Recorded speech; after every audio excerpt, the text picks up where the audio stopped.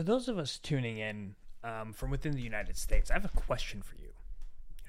At what point did your family immigrate here? Maybe it was your grandparents or your great grandparents or even further back. Shoot, maybe it was even your parents in your lifetime and you experienced that. Or maybe it's you.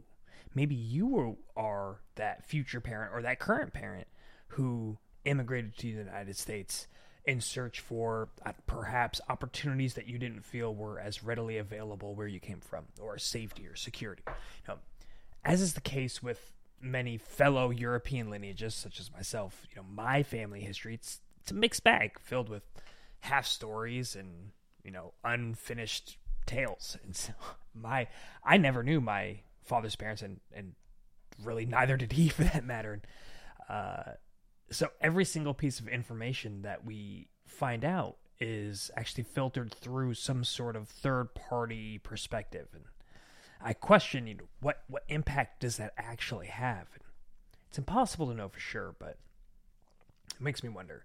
Then on my mom's side, it's a little less complex, but we still don't have a lot of detail when it comes to the daily lives and aspirations and struggles and goals and even like their philosophies and principles. It's an elusive picture at best, and truly at the end of the day, I'm just as clueless as you are. But it's interesting because all it takes is a few generations for a complete and total disassociation and disconnection from our own family. And this takes me straight into the conversation for today, because I was blessed with the opportunity to bring on Sherbon Meir into Real Resilience here with me to discuss his very own personal story of immigrating from Romania to the United States. Now, during the conversation, we dive deep into the concept of the American dream and what that is and what does that look like, what are the different perspectives. And Sherbon shares his personal journey of buying into what he believed the American dream to be and then not feeling fulfilled and bursting out of this mold to become an incredibly magnetic, motivational speaker, being sought after by conferences across the United States, and I would presume across the world as well. Now, when he told me his story of traveling from Romania to the United States with just $200 in his pocket, I couldn't help but think of my own family story and how much that resonated with me. And many of us who have heard this same type of story from our grandparents. That's the beautiful part, is that no matter what you hear and hear us talk about the American dream, that this energy is still alive, that this people are willing to risk everything on this hope that things can be better and that they'll have more opportunities. And so on that note, I want to tell you that I do hope that you enjoy this conversation with Sherbon and myself. Thank you guys so much.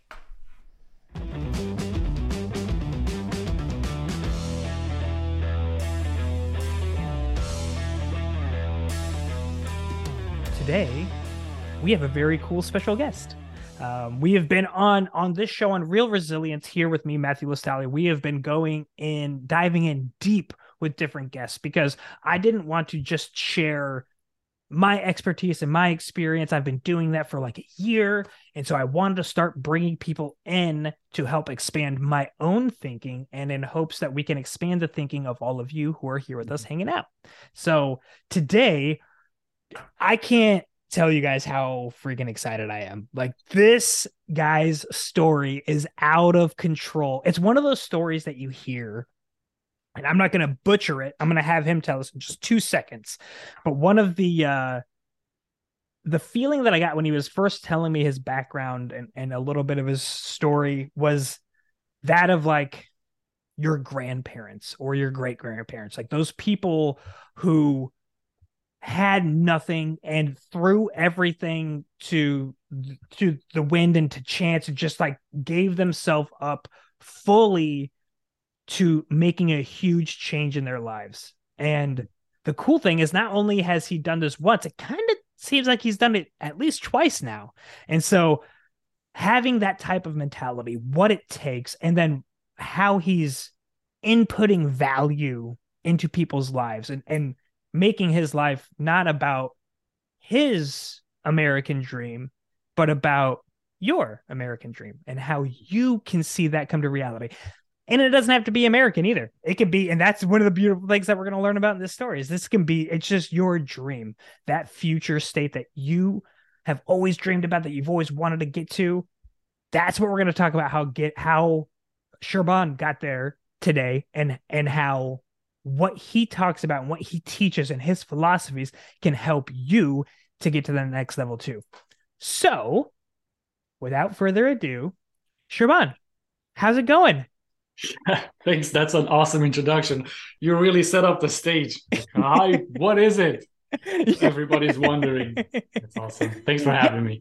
That's a good call out on the strategy there. Yep. I just want to get people excited. Want to get them to know, like, feel that there's something powerful coming. But what is it? So before we get into what it is, because we will get there, give us a little bit of your background and like what's kind of like your current situation. If we looked at kind of like your pedigree and stuff like that right now. Right now, okay, at the moment, we're not talking about the past yet, right? Okay. I, I work, I still have a 9 to 5 job. Let's just preface that. I work as a program manager for a large semiconductor company, but by night, that's when the flames rise. That's when I actually enjoy the things that I do and I'm working myself to becoming a professional speaker, and I speak a lot on the topic of mindset. And that's the main topic that we're probably going to get into with my story, because that's what helped me feel like I'm living the life that I want to live, my dream, not necessarily the American dream.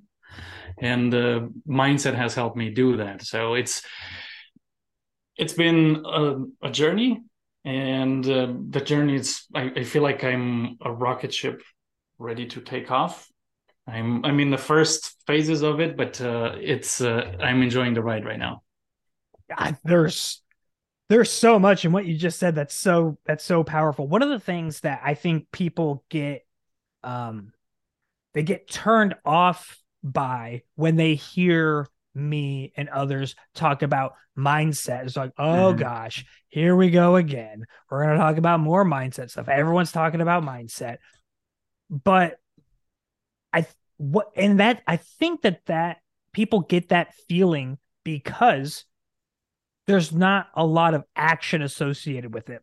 Like one of the things that drives me nuts is when somebody says, "Oh, you have to realize this." And that's the action that you take. And it's like, "Cool. Let's say I realized it."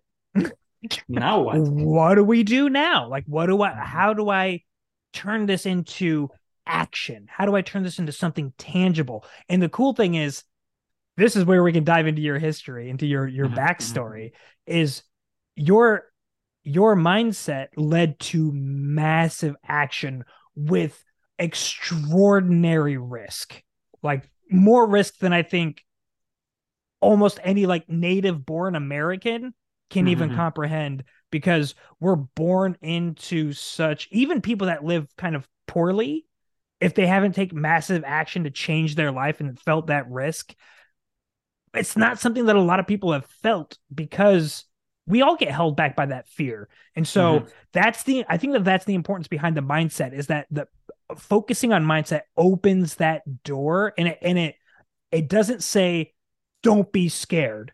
It says you're scared. Now what do you do? Like it changes it from a wall, and it puts a door into that wall. So I want to talk about kind of like your door and how you saw that, like, what was your situation and what changed in your mind to say, this isn't a wall, there's a door there. That is such a good, I think people really need to pay attention to. I don't know if you've used this before, but that's an awesome analogy. Yeah. We all see these walls in front of us and we're like, it's impossible. nothing's impossible. You must build that door. That's awesome. That's well said, Matthew. Thank you. All right. I came to the United States in 2005 with $200 in my pocket. I was 23 years old, and I didn't know if it was going to work out or not. I knew the situation where I was in back in Romania wasn't the best. It wasn't like I was starving or anything, but it wasn't an ideal way. And I had an opportunity to move to the United States. And like you said, that is, it's scary. It's scary. I was lucky enough that my brother actually was already here, and he gave me a corner in his room to put a mattress and sleep there. So I had that going for me, but from that point on, it was up to me to make whatever I want to make out of this opportunity, right? I want depth. I want meat in this story. So like what were the living conditions? Like what was your family situation? What was your friends? What was the schooling? How old were you when this happened? And what was the kind of life experience that you were having in Romania? Yeah. Yep. Interesting. I don't think I've ever told this story, and neither have I thought too much about it. Up until I was 23 and I was living in Romania, I was living with my parents, and it's not that uncommon in Romania during those times to still live with your parents up until you finish school and you get a corporate job. But I was living with my parents. I had zero responsibilities. I hadn't had to do anything else other than go to school and come back. And my parents would provide housing, food, money for whatever I needed to do. But, it was very limited because my parents weren't doing that great to where I would live lavishly, right? My hometown is a fairly small town to where most of the time I would walk to anywhere. Right. It's not like I would be able, we wouldn't be able to afford cars and stuff like that. So my whole responsibility was to go to school, but I had nothing else, just hanging out with my friends and partying on the weekends with the limited amounts that we had. And that was it. So, making that shift to letting go of that comfortable life and no responsibilities, having just all these friends, and then moving here, it was a quite a leap of faith, and scary, very scary. I knew that I was going to leave, and even the 3-4 months prior to is just, you question yourself: am I doing the right call? What's going to happen? It's scary. Oh, I'm backing out. Fears coming, all these negative thoughts in your head. I'm not able. I don't speak the language well. What's going to happen? So, yeah, it was a huge leap of faith. Yeah, for sure. What do you remember, or was there an event that occurred that overtly sparked the idea that where you were at that time was not going to lead you on the path to where you wanted to be? Like what was, and kind of subsequent to that, if it is a different moment, when did the idea of moving to the United States come into play? Like, where did those kind of things intersect? So like, when was it like, I can't do this, and the way that I'm going to change this is by going to the US? Were those the same thing, or were they two kind of different events? I mean, there weren't too many options in Romania. Even if I would have finished school, there were limited jobs at that point in the town that I was living in, and there wasn't a lot of, you didn't have the entrepreneurs or the social media marketing manager position. There was nothing like that. So I knew that I had a very narrow window of making it in Romania and being successful. And I think at that point, especially when you're in your 20s, the biggest desire that you have is make a lot of money.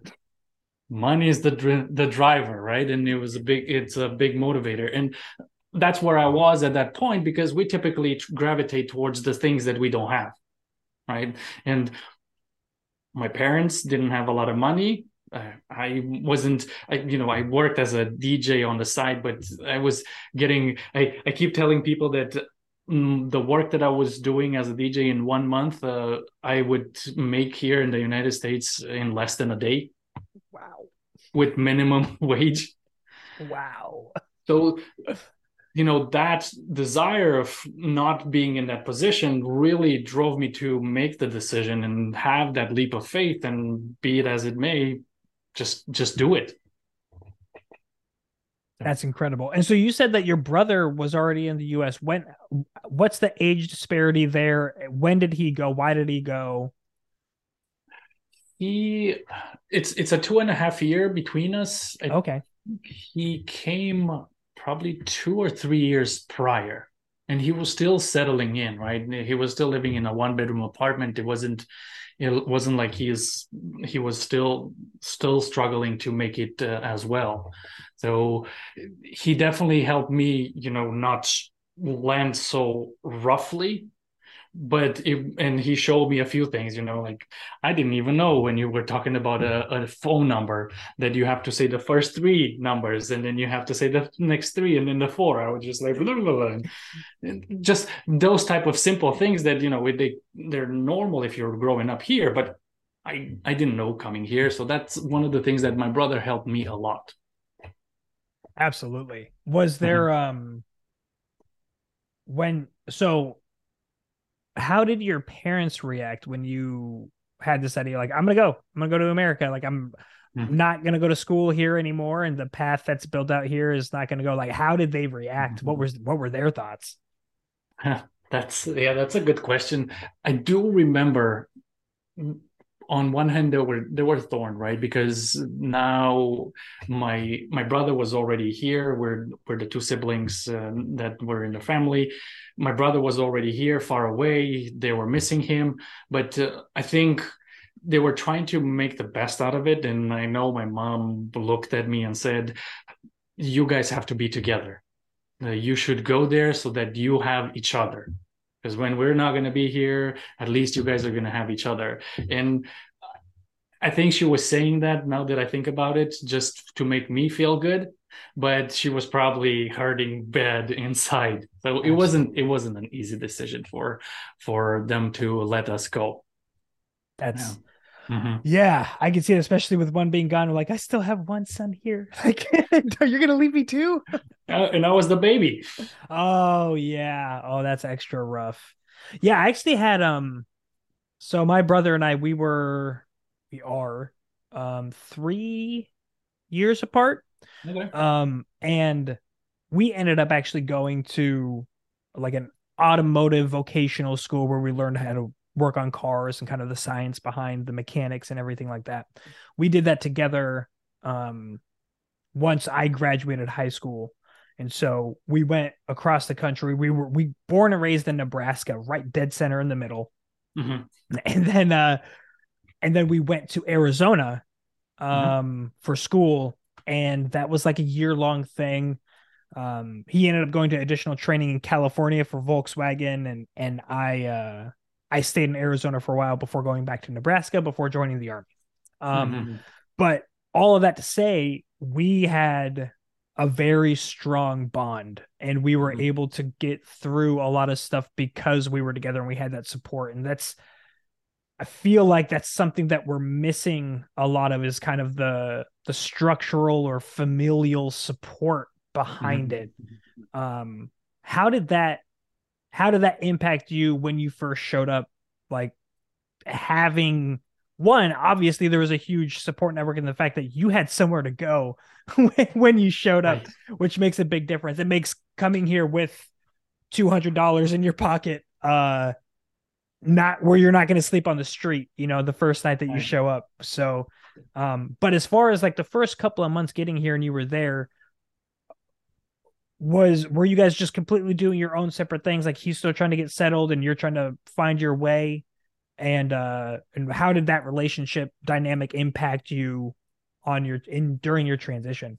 Yeah, I mean, you're right that the bond was there because we weren't extremely close growing up, but because we came here and he already went through a lot of struggles to kind of have himself situated. He definitely didn't want me to struggle as much as he did to integrate and learn the ropes and not have to fall that much. But it was also the fact that at that point now we're starting to have each other's back. It's your car breaks down, he can come to get me, and vice versa. There's simple things. And also, you're in a totally foreign country. You don't know necessarily all the ins and outs.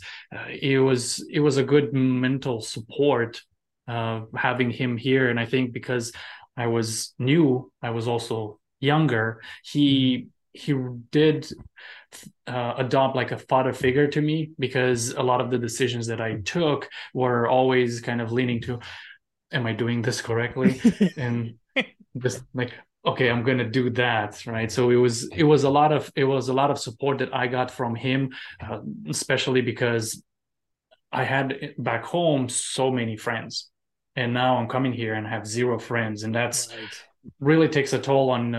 It took a toll on my psyche, just staying at Friday night at home while my brother was working all by myself. It wasn't the best situation, but at least I know that he would come home and I would have someone to talk to. So yeah, he was very instrumental in being someone that I can lean on. Yeah, for sure. What was the idea? Like when you came to the US, like obviously you were saying that the opportunities were many weren't robust. So there wasn't a lot of Mhm. variety in like pursuing something that would be meaningful to you, or Mhm. even potentially just monetarily meaningful. But so so when you were coming, like what was the idea?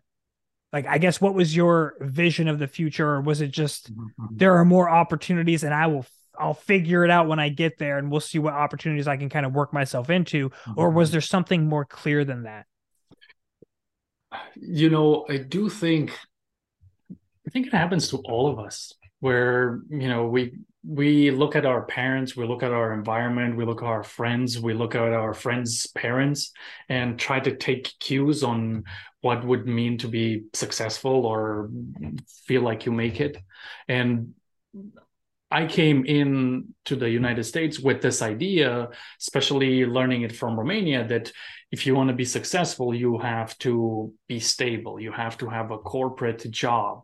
You have to make sure that you save for retirement and you keep your head down. You don't make a lot of noise, because that may create some ripples that might get you fired. And a lot of it a lot of these cues I took from my environment, and that's the dream that I had. When even watching movies, the American dream for me, in my mind, it got solidified that you have to have the red brick home, and you Right. have to live in a cute neighborhood and have the corporate job and go on vacations here and there. And that's exactly the image that I had when coming here.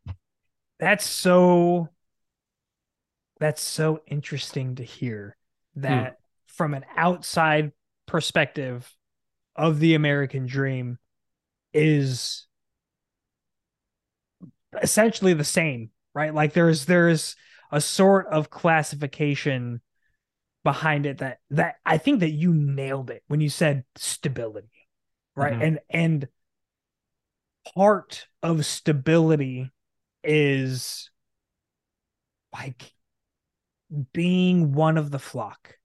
Hmm. It's you're not stable if the herd is moving in this direction and you're taking a moment. You're not even necessarily moving a different direction, but you're taking a moment to say, I don't know if that's the direction I want to go. Like it might be. That might be a really good direction. A bunch of people are going, and I think it's rooted back in like the concepts of evolutionary psychology, where Hmm. our survival was based on the success of the group. So if the group in your tribe is moving from this location to that location, You You're gotta rolling go. with the group. Like Yep. you ain't gonna survive on your own. And we've evolved so quickly, or like our societal structures have shifted so dramatically over the last 200 years. Can you Mhm. imagine 1820? Like in what world was like? Or go back 300 years and you think about how long humans have been around. They keep kind of pushing the dates back and back and back to the anatomically matched, like same size skull and everything. It keeps getting Mhm. pushed back like tens, hundreds of thousands of years ago at this point, where they're finding these matches, and you're like, okay, well, let's say, I mean, look, 500 years ago, and the scale of percentages of how long humans have been around with the same exact brain mass, 1520, and how Mhm. different things are today. Right. Uh, you know, go back another 500 years, right? Holy smokes. 1022. Right. It's just the incredible changes that have existed, and the it's like our ability to survive more autonomously. I Mhm. mean, kind of like I still really rely on people to come pick up the trash, and Right. I there's a lot of subtleties in the background of things running perfectly. Like, water is piped into my house. That sure is nice. Mhm. but but the whole point is that I think that we are biologically and ancestrally guided towards feeling safe in a group and doing Mhm. what the group does, because typically what the group does is going to be right, and right having the meaning of we're going to make it. Like we're going to Mhm. survive.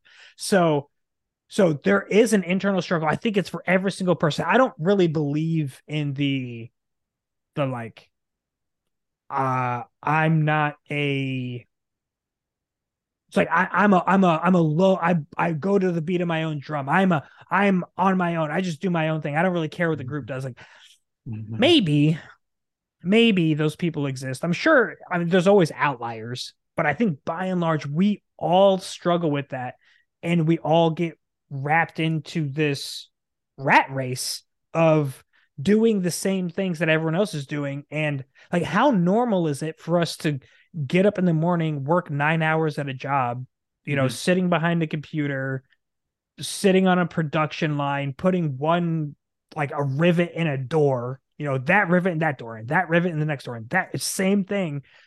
We're not built for it, but that's what everybody does. Mhm.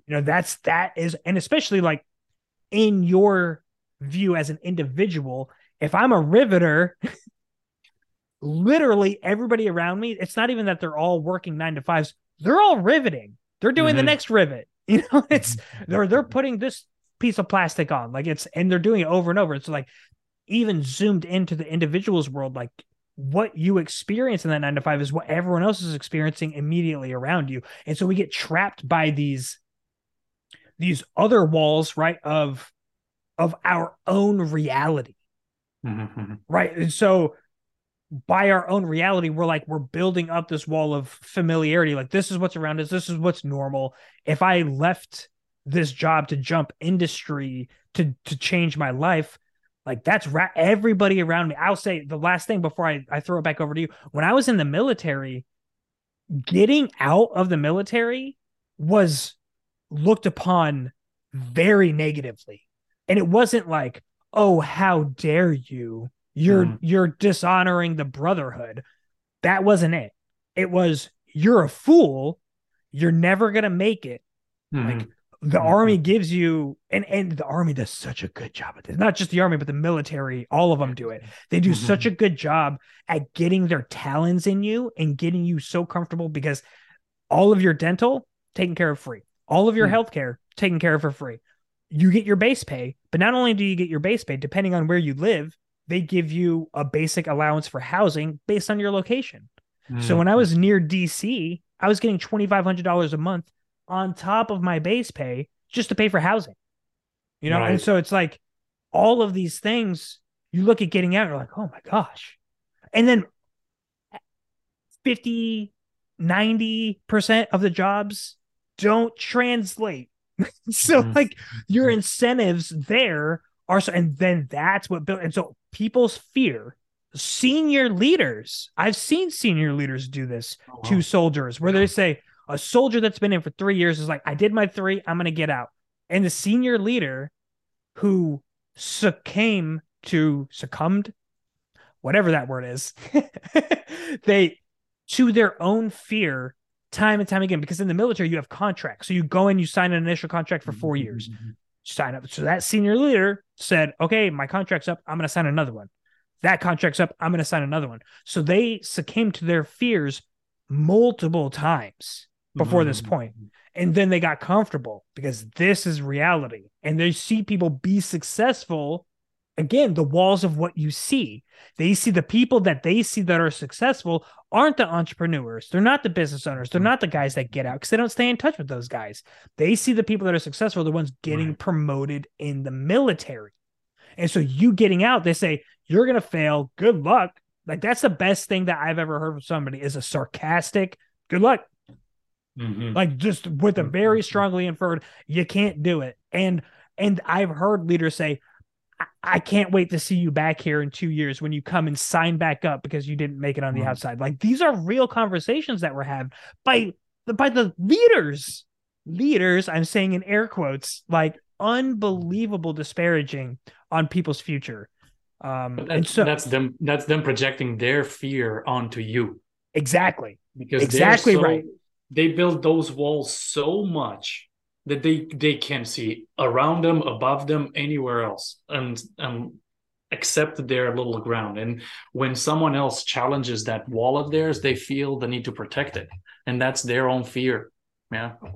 And imagine how challenging it is if you have to have that thought. You spent 15 years in the military, 15 years in anything, right? And you're there, and you've been successful, right? You're doing well. But you're doing well in something that you were kind of prompted to do out of fear, right? And so it's maybe this wasn't even your dream. I stayed in for 12 years. My idea was to go in for 3.5 and then to leave to become a like a parachute, a free fall instructor.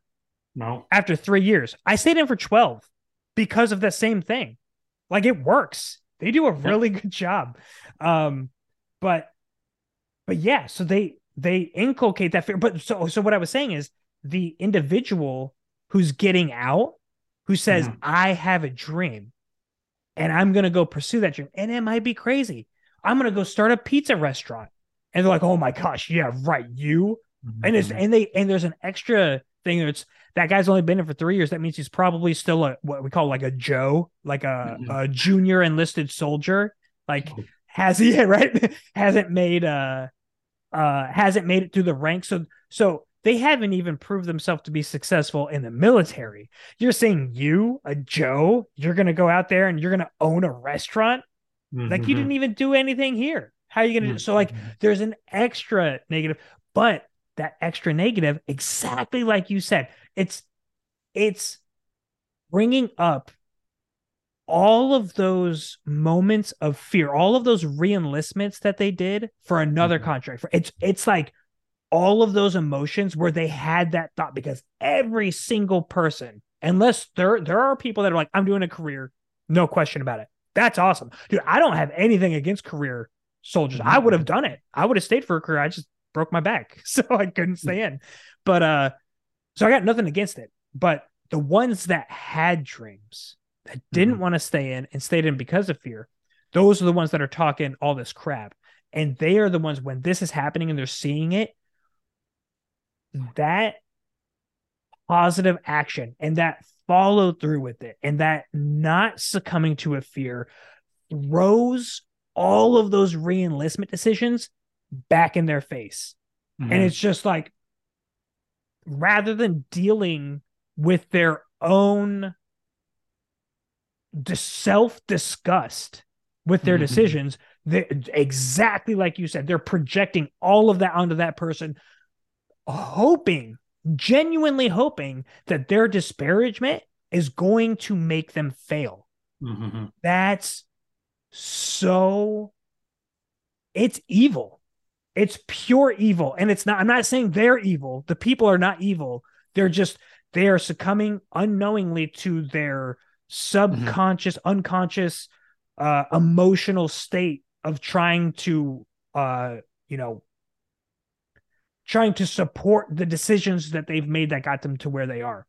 Mhm. All of that huge rant goes back to you, right? Mhm. So you made choices, right? You started pursuing the path of the American dream, right? Mhm. So Mhm.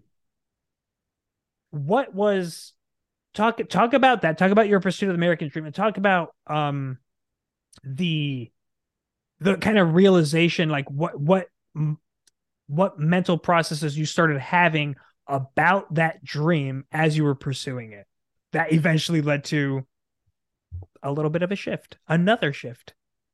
You know, your rent, sorry to digress, but your rent got me thinking because, I was going on that path of living the already set, laid out for me American dream. And at one point I knew that I wanted something different. And like you say, there's folks who are just going with the tribe nonstop. But I was one of them, right? The American dream was laid out for me, and that's where I was going. I didn't think about it too much. That's what I've learned from society, from movies, from everybody around me. That's what they were telling me. And I thought that, I was brainwashed, and that's the only thing I knew. But if you were to look, if I'm looking back at it now, the more I open my eyes to it, is I recognize that that was a season in my life that was necessary to establish what I was yearning for the most at that stage. And that is security, safety, and comfort. Those were the things that I was lacking the most when I came from Romania. My parents, they lost their jobs. That was very scary.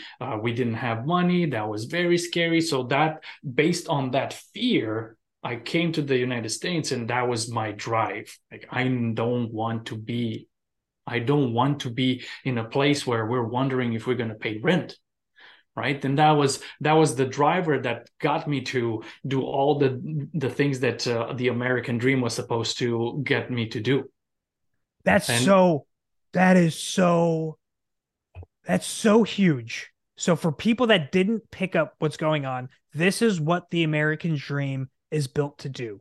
It's not built to destroy you or take away your dreams or to do anything like that. It's all positive, but it's all positive in one direction. So whenever you're thinking about taking action in your life, there are two primary mechanisms that we use for motivation. And one is a push and one is a pull, right? And so pain and pleasure. I've never thought about this like this until right now. I've understood what I just said. I've understood that concept for a very long time. I think actually probably the first time I heard it articulated really eloquently was by Jordan Peterson. But what really what the American dream answers, or the of those forces, what the American dream, what fulfillment of security and those Maslow's hierarchy of needs, the level one of physiological needs and the level two of security needs. What the American dream does is it's the pushing element. So it's just like you said, when you're talking about fear, that's like you're getting pushed by the fear to take action. And so Yeah. you're acting out of a push based off fear, which is a huge motivational factor. That's how you Exactly. survive. If a bear's running at you, you're not waiting for something to pull you away. You're running, And so you had your own bears chasing after you, the bears of fear of unemployment, of not having enough money, of not having security. That's terrifying. And you felt it, you saw it firsthand.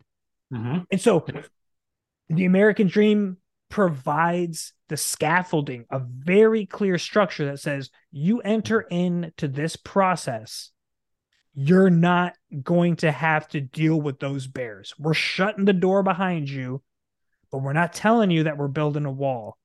Yep. we're not Yep. we're not going to tell you that we're cementing that door shut. Like, Yep. but you don't have to worry. You don't have to think about the walls because the walls are there to protect you. You're Mhm. protected. You don't have those fears anymore. You're safe. You're secure. You got that paycheck. You're going to be able to pay for your meals. Walls are Mhm. protecting. But those same walls that are protecting you are also keeping you caged in and blocking off access to that other huge motivational force, which is the pull. That the real American dream, the true essence of what it means to be an American to me is that we have the freedom to aggressively, passionately, unapologetically pursue what it is that drives us Mhm. in a manner that benefits the people around us. To me, that's what it means to be here and to be able to do that however you see fit for your life. Whatever passion calls you, pursue that and make as much gosh darn money as you possibly can in doing so. I'm not saying that this is the best dream. I'm saying that that's what I think the American dream is supposed to be. Mhm. I what it is now, it's those walls. It's that Mhm. protection from the push. You don't have to worry about the push. We're going to remove your motivation by putting you in a system where you're taken care of. Don't worry Mhm. about it. We got you. Don't worry Yep. about saving for retirement. We're going to yank it from your check. We'll give you social security. You know what I mean? It's just like don't worry. That's the American dream in practice is Well don't said. worry. So you were in it. You Yeah. bought in. I bought in. Well, yeah, full force. Yeah, for sure. And for a while it was really good. It gave me that comfort. I checked all the boxes and I'm comfortable. The walls are coming up. I'm Mhm. adding layers to it. I feel comfortable. And that pain that pushed me was alleviated.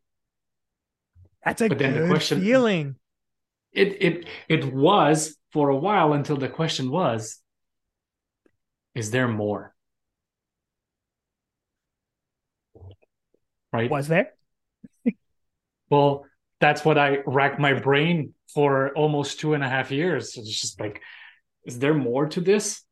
Right? Because once I was able to check the boxes and get the red brick home and have the cushy job and be comfortable, then I started being okay. Right? You get that external satisfaction or comfort, but then up here we're humans. We want more. As time goes, we want to grow as well. And I just started being uneasy.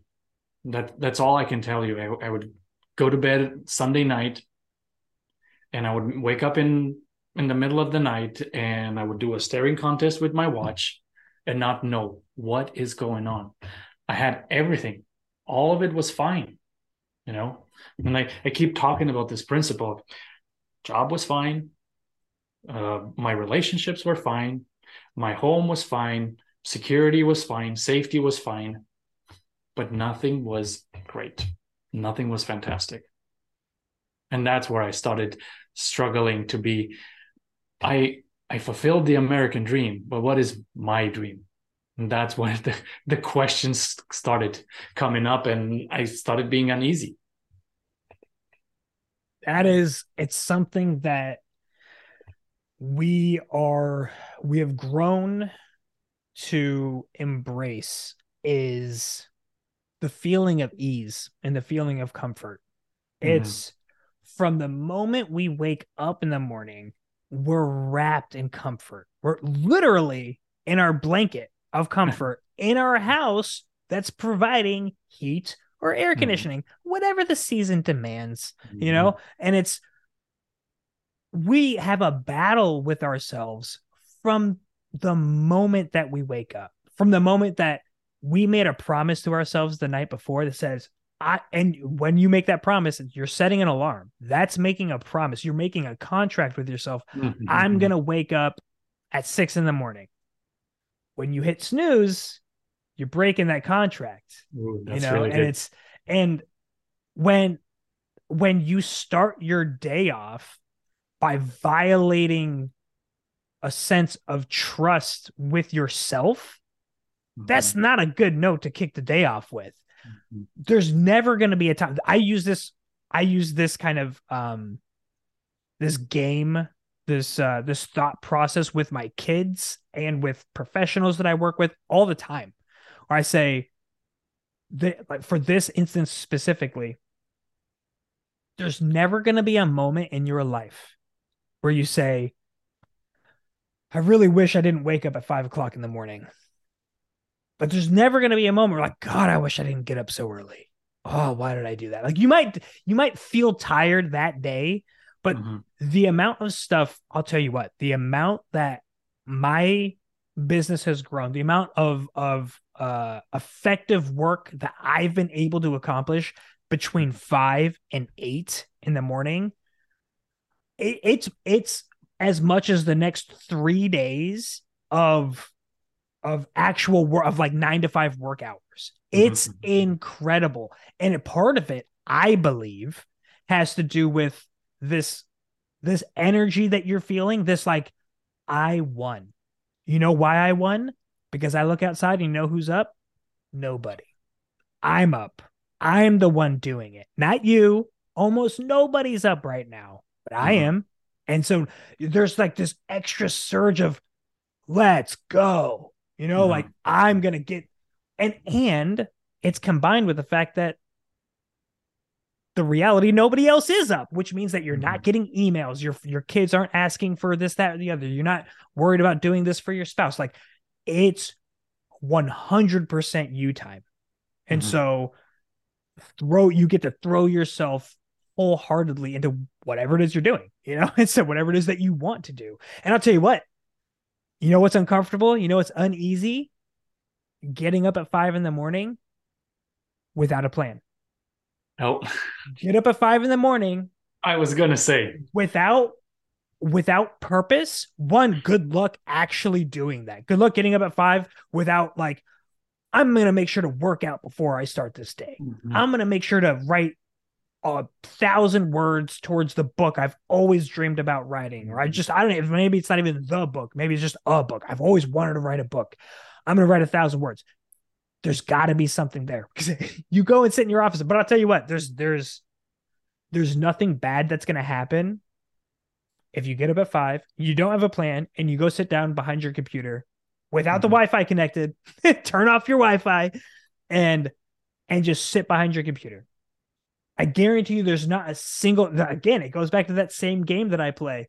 There's never going to be a moment in your life when at 5:30 in the morning, you spent the next 30 minutes behind your computer with just a blank canvas or a literal canvas with paints, like whatever it is, whatever your thing, with your guitar, like, there's never going to be a moment where you're going to be like, God, I wish I didn't dedicate 30 minutes to learning to play the guitar every morning. It's never going to happen. Good luck. And I'll add one thing to this, is because apparently we're the same. I wake up at 5 o'clock as well, and I always have a plan. But there's so many of us who wake up at 5 and just jump right to emails and start going with their day and getting frustrated and all of this. I assure you that work will never end. If you started at 5 or if you started at 8, it's still going to be there no matter what. So if you're able to take that first part of the day, like you said, to dedicate it towards yourself and have that plan to do something consciously that is filling your soul and filling your bucket, that's more important than responding to 5 emails. Oh, that's so powerful. That's so true. Oh, it's I learned that lesson. Mm-hmm. This memory haunts me to this day. I feel like I just spent like 10 minutes yesterday or the day before wallowing in this thought, in this memory.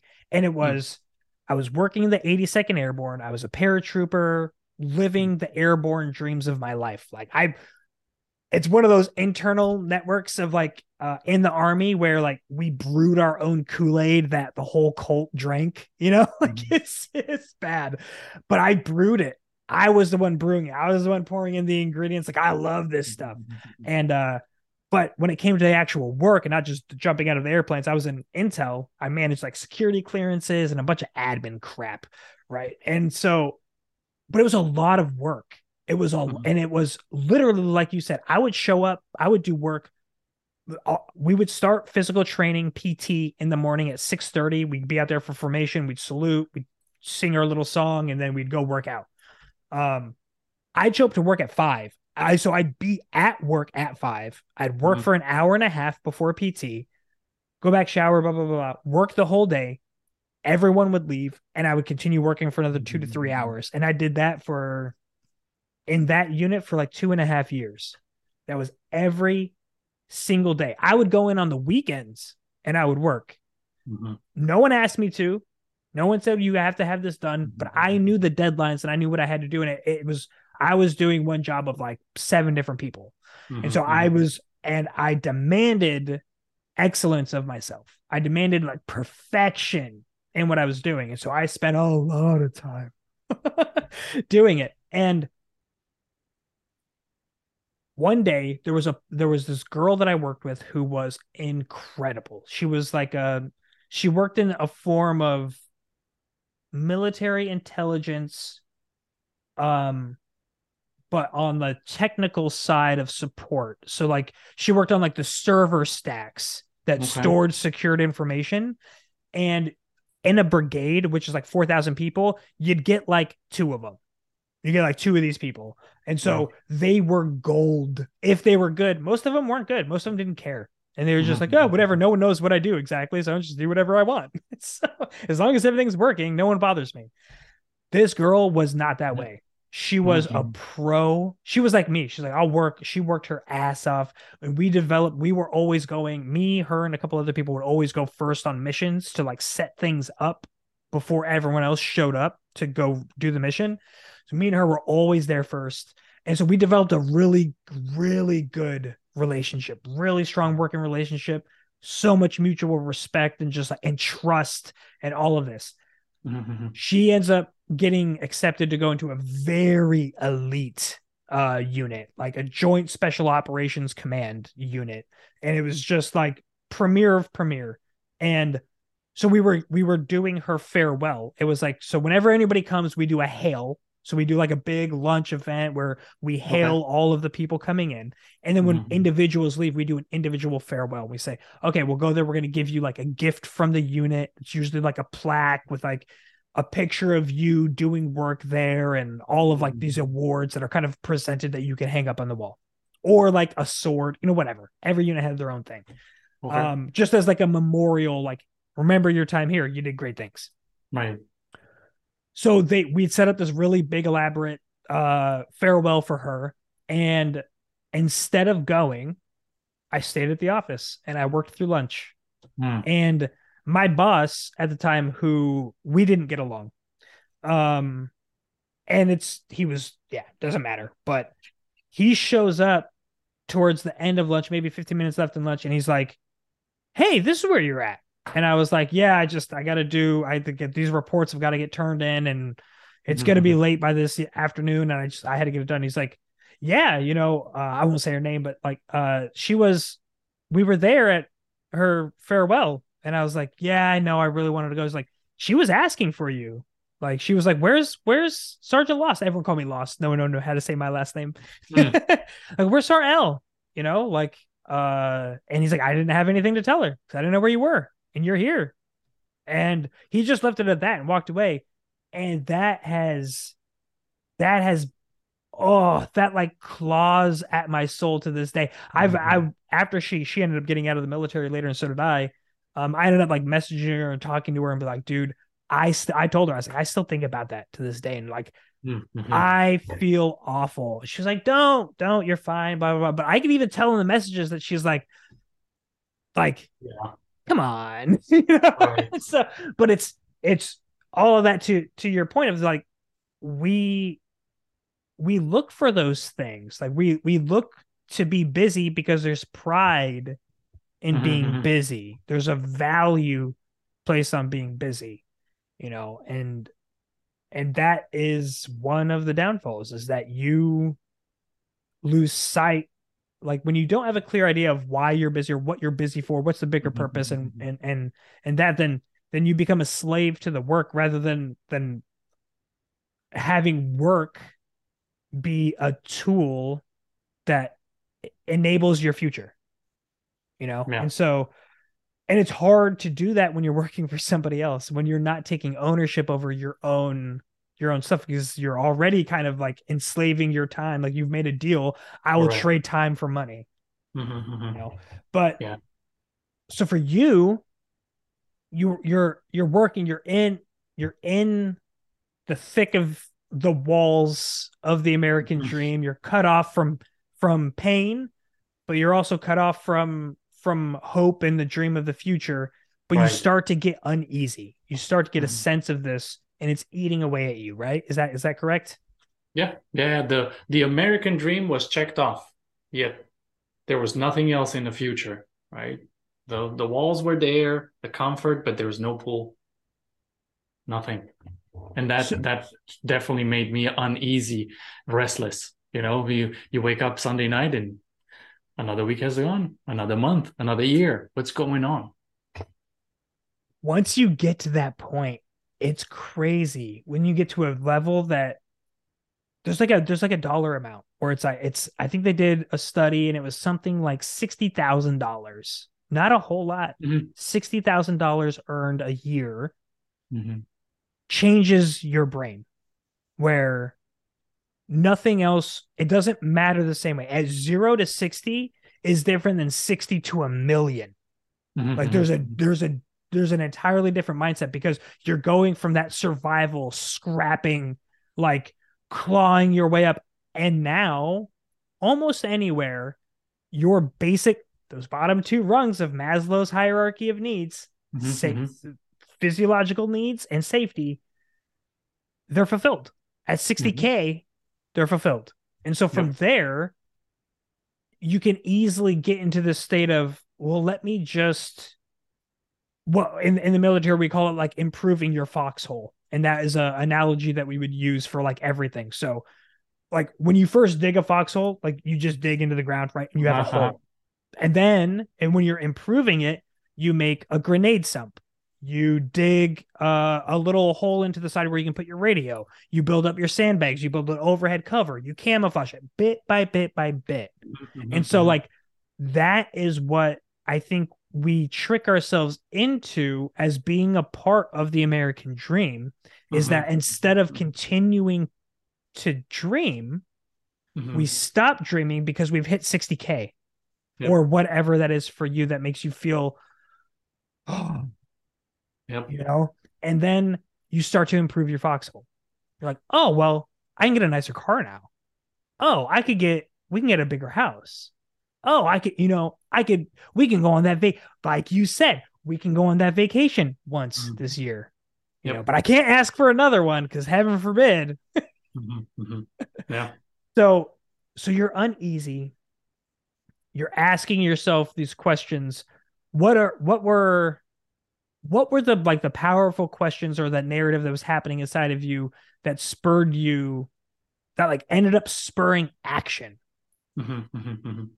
I mean, first, I was gonna say that you're right. We get to that Maslow's hierarchy where we're safe. We get the 60, 70, whatever the comfort zone is for us, and because we don't have any vision for the future, then we start drowning ourselves either in more work, like you said.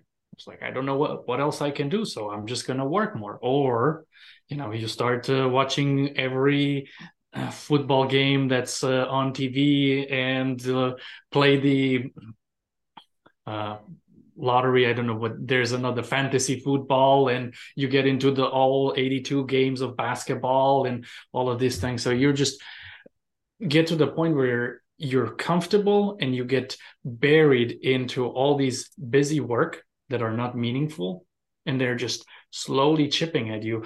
But to me, I do think that this is where a lot of people fall into, and that is the worst place to be, where you're comfortable but not enough to tilt you over to do something about it. And I can tell you that I stayed there for 2 years, and I was asking, like, seriously, is there more? Can I do anything else? And I hear people talking about, oh, passion. You got to follow your passion. You got to find your passion, what you're passionate about. That will give you fulfillment. And I'm looking under the rock. I'm looking at the bottom of the ocean. I'm trying to find this passion, and I can't find it anywhere, right? Because you don't find your passion. I learned after a while, you have to build your passion, right? The passion is not in the bottoms of the sea, but it's in the bottom of your heart. That's a different discussion. But is it? That's a good one. Sorry, go ahead, please. Yeah, no, you're right. Yeah, what happened is I was stewing so much in that wonderment if there's something else, that I didn't know what it was. And luckily for me, my wife saw me brewing.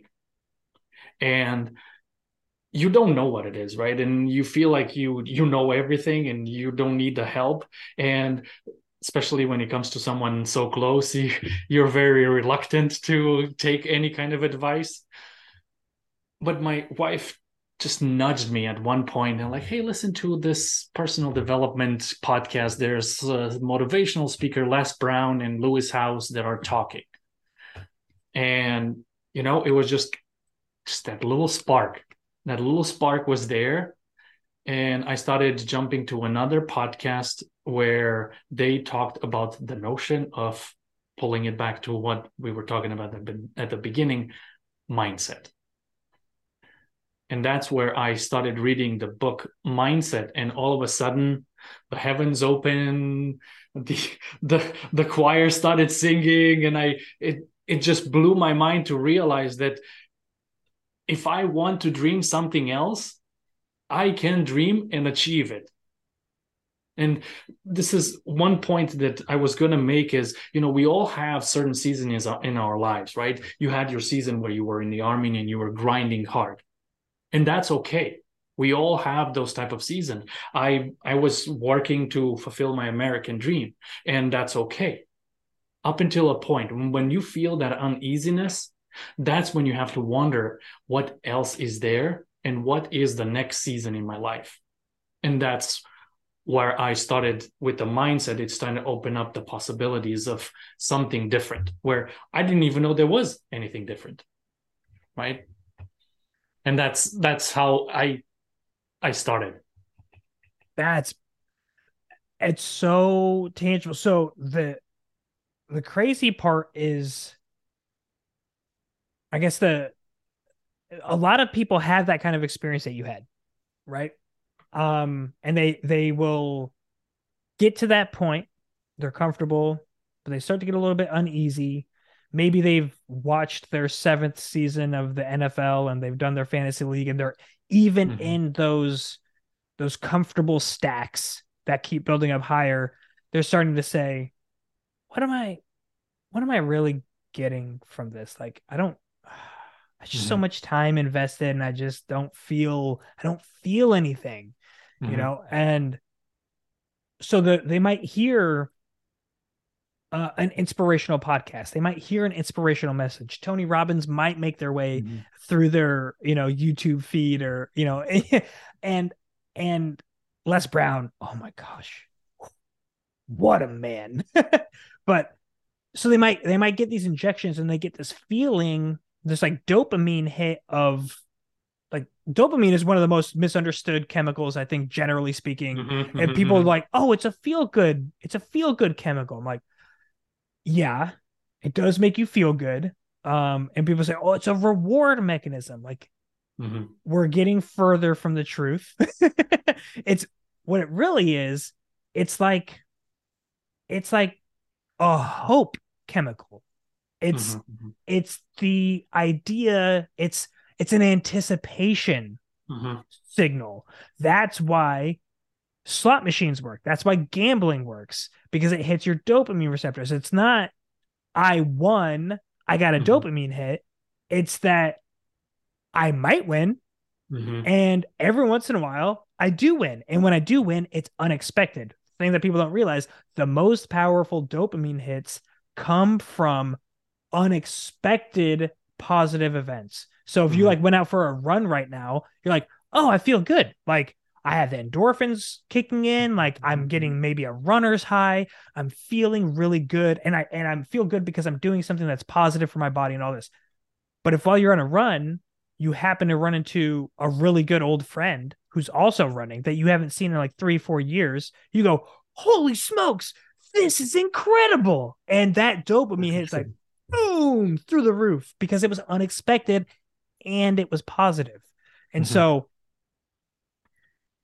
I think that's very important to consider when you're thinking about this kind of stuff, when you're thinking about like how do I structure something in such a way that is uh how do I build systems that encourage the growth. And I think where I was originally thinking about this is that when people listen to a Les Brown or they listen to a Tony Robbins, Right. they'll get that dopamine hit because they have like, one, I didn't expect to feel this way from this talk. Mm-hmm, Like, holy smokes, that's awesome. And you have this idea of this anticipation of what the future could possibly hold for you. But what I think more people fall into is that they go back to the same well for that next dopamine hit. So instead of mm-hmm, taking the principles of what they listen to and putting them into action and seeing that turn into something, they mm-hmm. listen to another video, Correct. which for people like me who make videos is wonderful. Mm-hmm, But for the actual end use, the person who's listening, who's like taking in this mm-hmm, information that needs to take action in their life to live a way that few other people live by taking this action, they have to take that action. And mm-hmm. so you have given like keynote speeches since then, like in front of like hundreds of people, like you took real action. So you went from achieving the American dream, which is no small task, Mm-hmm. but the system's built for it, to pushing out of that system, from getting those exogenous, you know, uh inserts of motivation from the podcast, from these points, from reading the books. So how did you get from, like, take me on the journey with you from Les Brown to Yeah. you on stage?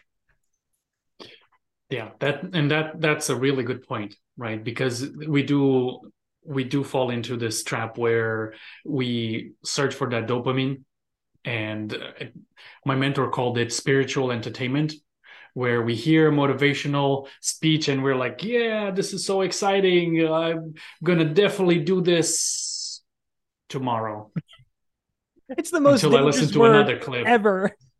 Right. Yes, and it's true. And it's funny you say that, because that's exactly what happened. Now that I think about it, I started listening to these ideas of a growth mindset, of the possibilities that I can do, that it really allowed me to dream for myself, to the possibilities of what could be other things that I can foresee for myself in the future, not living the American dream, but having a new dream for myself that next season.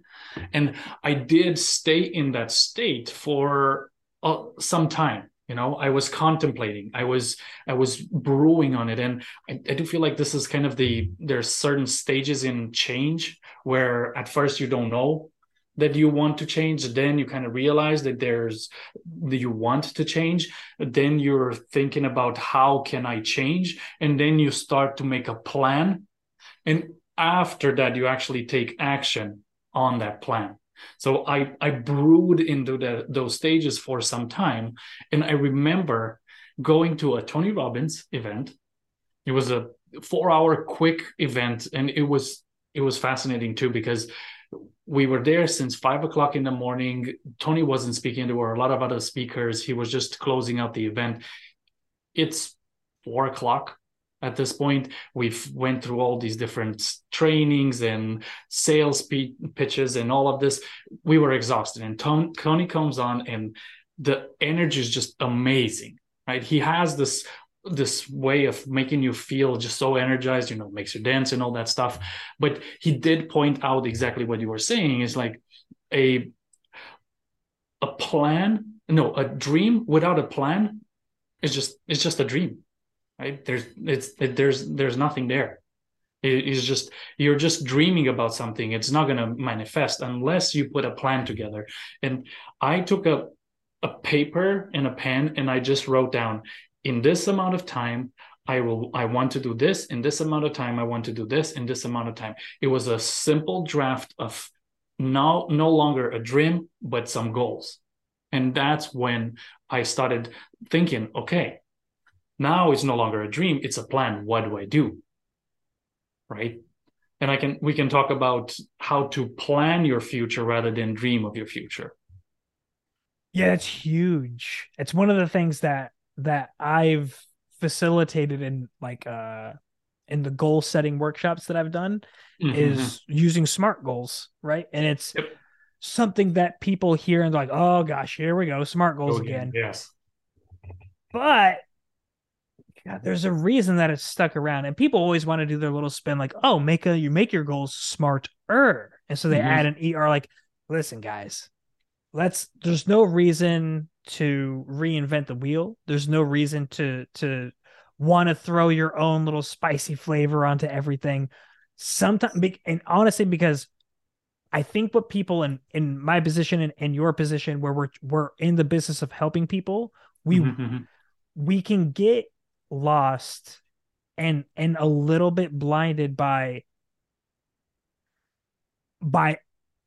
ourselves, by wanting to insert ourselves into the process. This is why I love the word facilitate. Me facilitating a goal setting workshop means that the process here is between that person who's attending and their desired future. That's what's going on. I'm merely facilitating the process.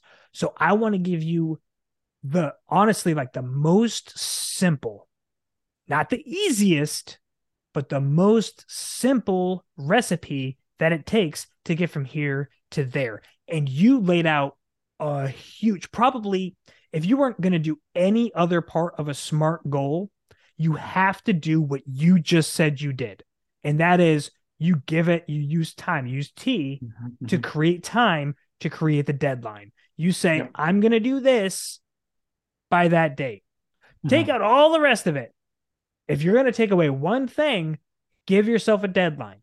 You have to have, that's what that single piece alone is what takes it from being a dream and turns it into a plan. Because exactly like you said, once you have a date, you say, your brain automatically has to break this down into subtasks.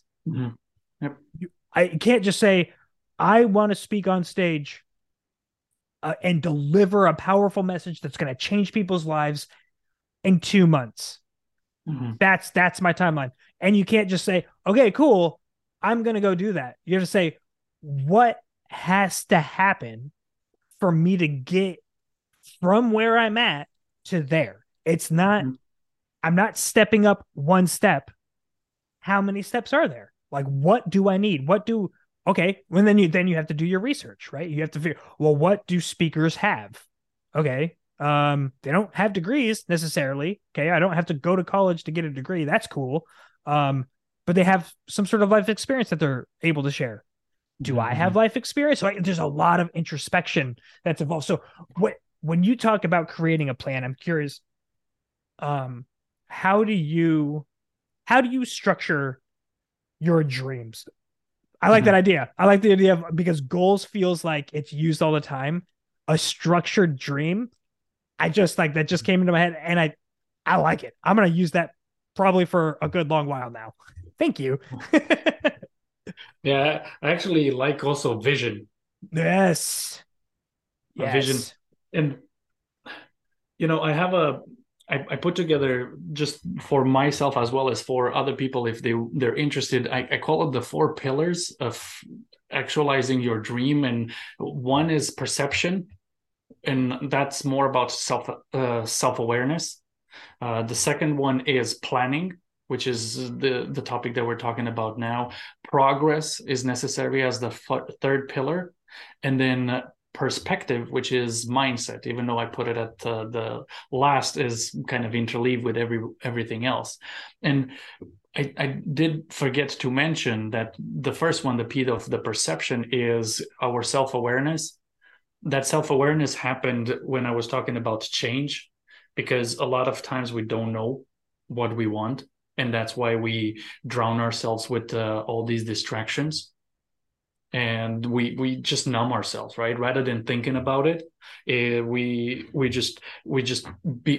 too busy, right? You've heard people say, when you're talking about waking up at 5 o'clock in the morning, someone would tell me, "Oh, I don't have time for that. I'm so busy." But if you would have something meaningful that you want to do, you would be able to carve out of your time an hour or two to do the things that are meaningful to you. But because there's no awareness of what to do, then people just drown out their time with busy work. And busy work is not meaningful work.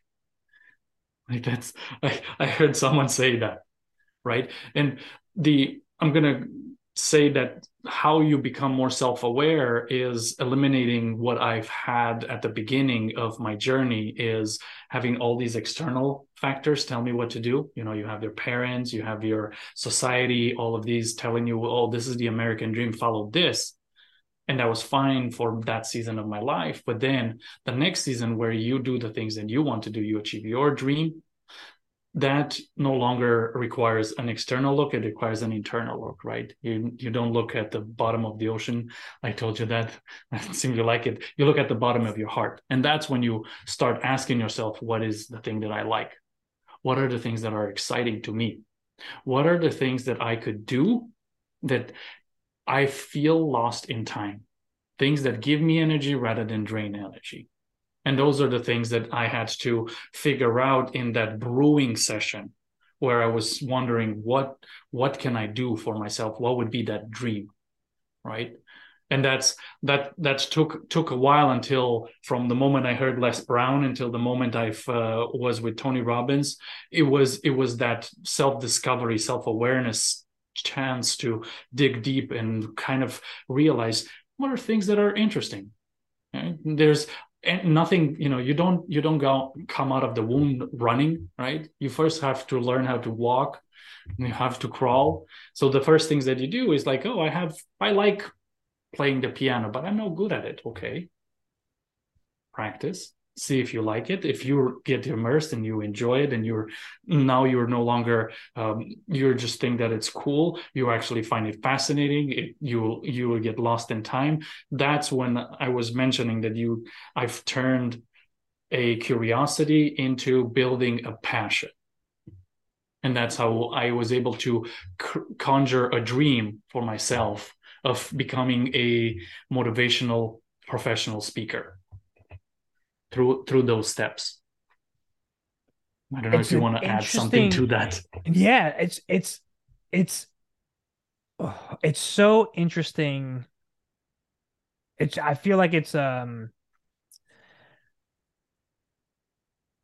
testament to our time that that first step has to exist. But it's also a testament, and by that I mean we have to spend time to figure out what it is that we're passionate about. To me, Mm-hmm. that's crazy. But there was a time when I had that, you know, or I guess really, I never really had a time like that as much as my passions were usurped by other shadow. I listened to a book called War of Art, and he talks about like shadow professions, Mm-hmm. being a shadow pro, and that's so my military career was a shadow profession. It gave me the things that I wanted to achieve in my life through a different means, Mm-hmm. and that weren't fulfilling in the way that pursuing my real passions would be. So I got to experience what it was like to be in a highly respected profession, to be respected as a expert and a professional in my field, to feel like, you know, like a man, you know, to feel like Mm-hmm. a strong masculine role associated with being in the military. Um, but I was talking, I had a couple podcasts ago, I had a wonderful, wonderful woman. Her name was Cherie on, and she talked about she has coaching clients. So she coaches like women on vision, exactly like you were talking about, on Mm-hmm. vision, on clarity, on purpose. You know, and she was talking to this one lady where Cherie told me she was like, I was lost. Like I don't know how I can help her because she's Cherie's specialty was getting perfect clarity on your purpose and vision. Mm-hmm. This person that she was helping, she was saying, she was like, you know, what is it that you want? Cherie was asking her, like, what is it that you wanted? Like, what are you passionate about? And she was like, you know, like nothing really, you know, I just kind of want something more, you know, than life. She's like, oh, okay. She's like, well, what do you do? She was asking like the same question, the powerful questions, like, what do you do that you get lost in time? Like, that's such a Mm-hmm. powerful question and such a good litmus test for what is it that you truly love. Um, and she was like, you know, like, I don't know. I watch a lot of Netflix, you know, and it's just like I like shows and stuff like that. And Mm-hmm. Cherie said, she's like, I'm not the one. I'm not the one to help you. Like, if you have nothing, if you're so comfortable and you obviously don't have that sense of, she has enough uneasiness to pursue coaching, which is a Mm-hmm. huge positive sign. But she was so lost in the world of, I think, like we were talking about, in that world of that's secured up by like the American dream, where you have the walls built up, and within those walls, you start to accrue a bunch of different comfort things. Like I've got my Netflix account, and I've got food coming in, I've got my ice cream, and I've, you know, whatever. Like I've got my friends that we drink wine and we talk about this show about, you know, and we laugh and we have fun. And you get so lost in there that you don't know who you are Mm-hmm. anymore. Like what drives you? That's Mm-hmm. such a difficult thing. And I think one of the things that one practice, I'm curious about your thoughts on this. One practice that is the single most simple and the single most difficult practice that you can do that's going to answer this question is silence. Mm-hmm. Mm-hmm. Spend time with yourself with zero distractions, with nothing around you. No, exactly like you said, eliminating external input. Like Mm-hmm. that was so huge when you mentioned that, when you're talking about becoming more self-aware and having that as a tool. You have to eliminate those, but you have to eliminate even the fun ones, not even the ones that are trying Mm-hmm. to influence your future. I mean, really all of them are. Mm-hmm. Like as we've learned with what social media does, Right. they are geared towards changing your future into scroll, scroll, scroll, watch, watch, watch. You know, Mm-hmm. and so you have to take control of that, and it is damn scary.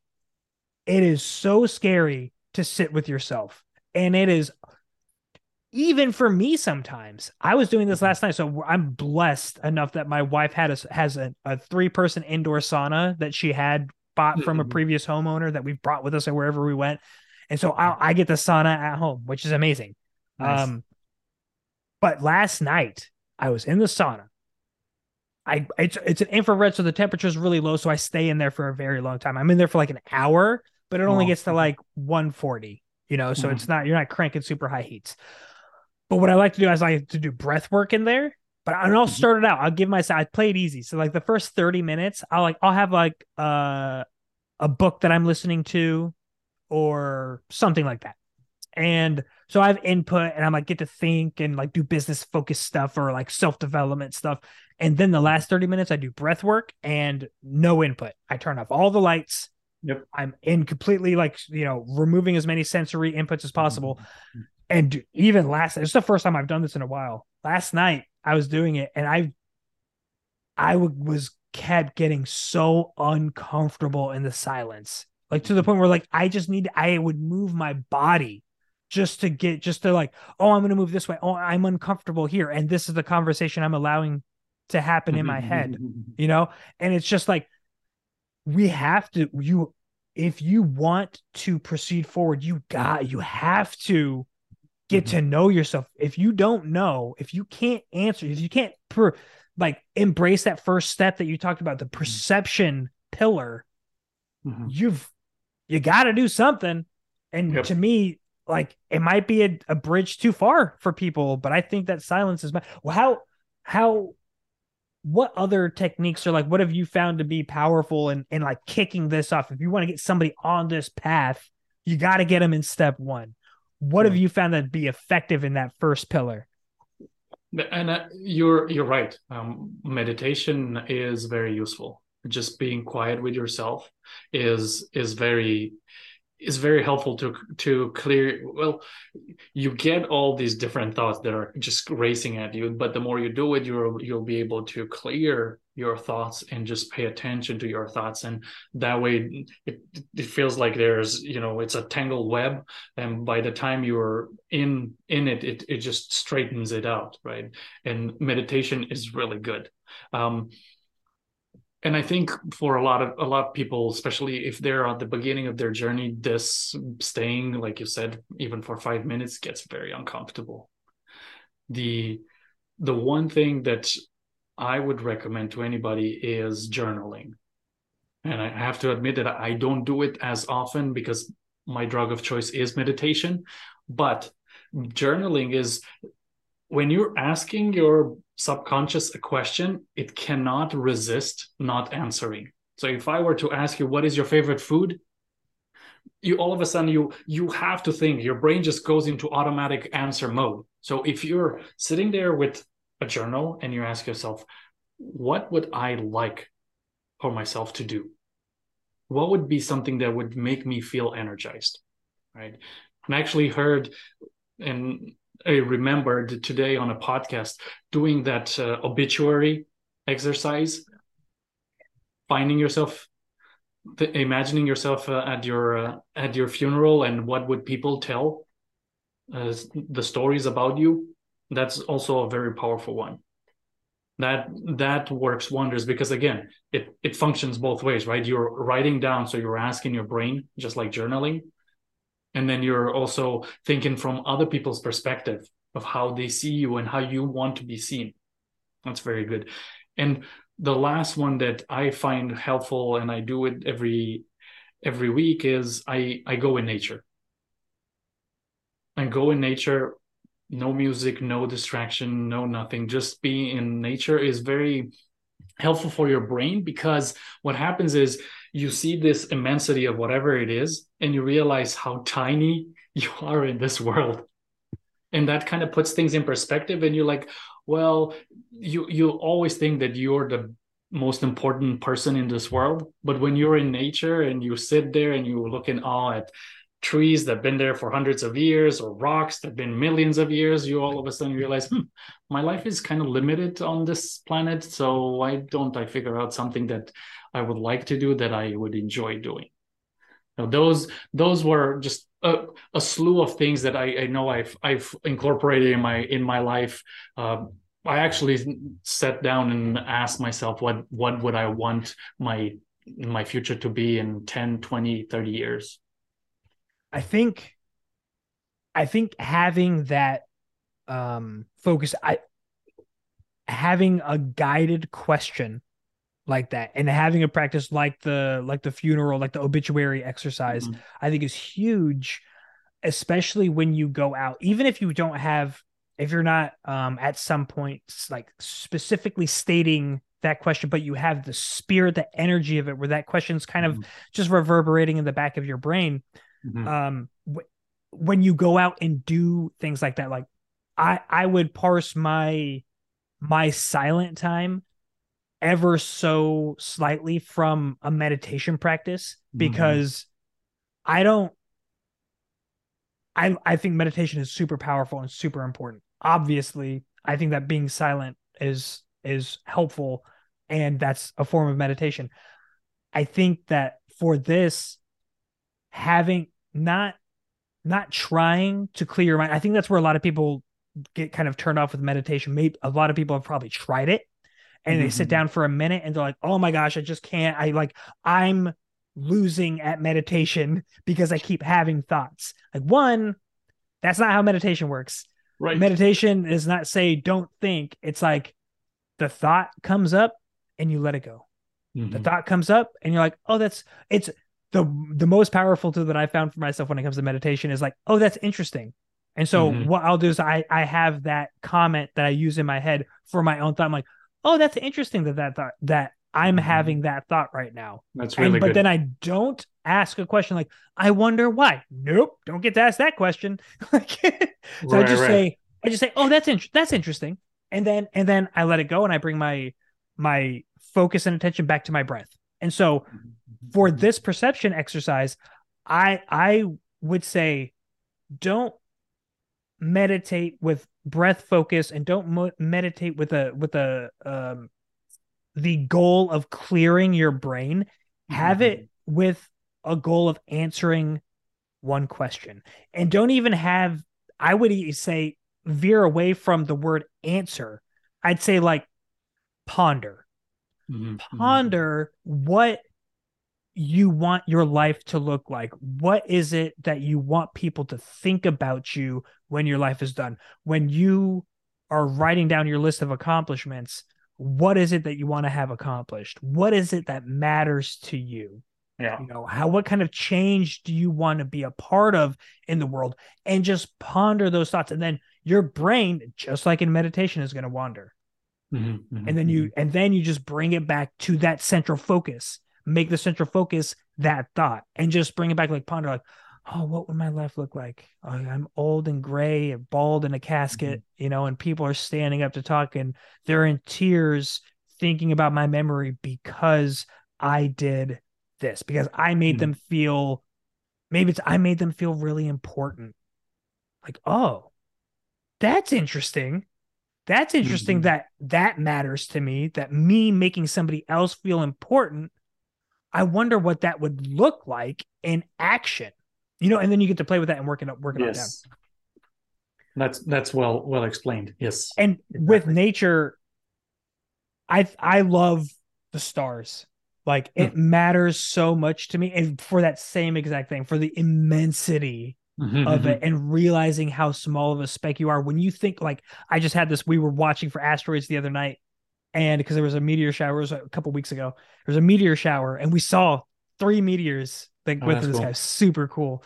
And I had this thought when I was out there, when we were waiting for them to show up. We were out there for like half an hour before we saw one, and I put my perception as that of a star, like Mhm. being in the cold abyss of nothingness, Mhm. burning white hot, emanating light from light years away, and just, but like this desolate aloneness and this vastness of space, not in any sort Mhm. of negative way, just in like a pure factual, this is where it's at, and realizing like where that is. And I got so overwhelmed with like, holy shit, like Mhm. this, whoa, like everything's so big, like that's Right. happening right now. I'm not even making it up. Like, that there's a Mhm. gas ball burning on fire out there right now. Yeah. And it's just like, my perspective just on like my existence was like, oh my gosh. Yeah, and for this same principle, I think it has a lot of validity for people who are struggling with any kind of issues. When there's some struggle and there's some in some situation, I do this too, where we're so into the problem that we can't see past it. But if we were to take a step back and look at it like, is this really a big deal? 1 year, 2 year, 5 years from now, that grand point of view, is this really a big deal in this immensity of the universe that we're at? And when you're taking that step back, it really helps you kind of put things in perspective, even when That's you're having issues, huge. right? That's Yeah. so it's so true when you take the perspective of time. Like Mm-hmm. and it's the way I think a tactical tool with this is to look back. Like I think about when I'm telling stories with friends or whatever, and we're referencing back, like, dude, I don't even remember. I remember getting into a fight with this person. I don't even remember what it's about. And then Right.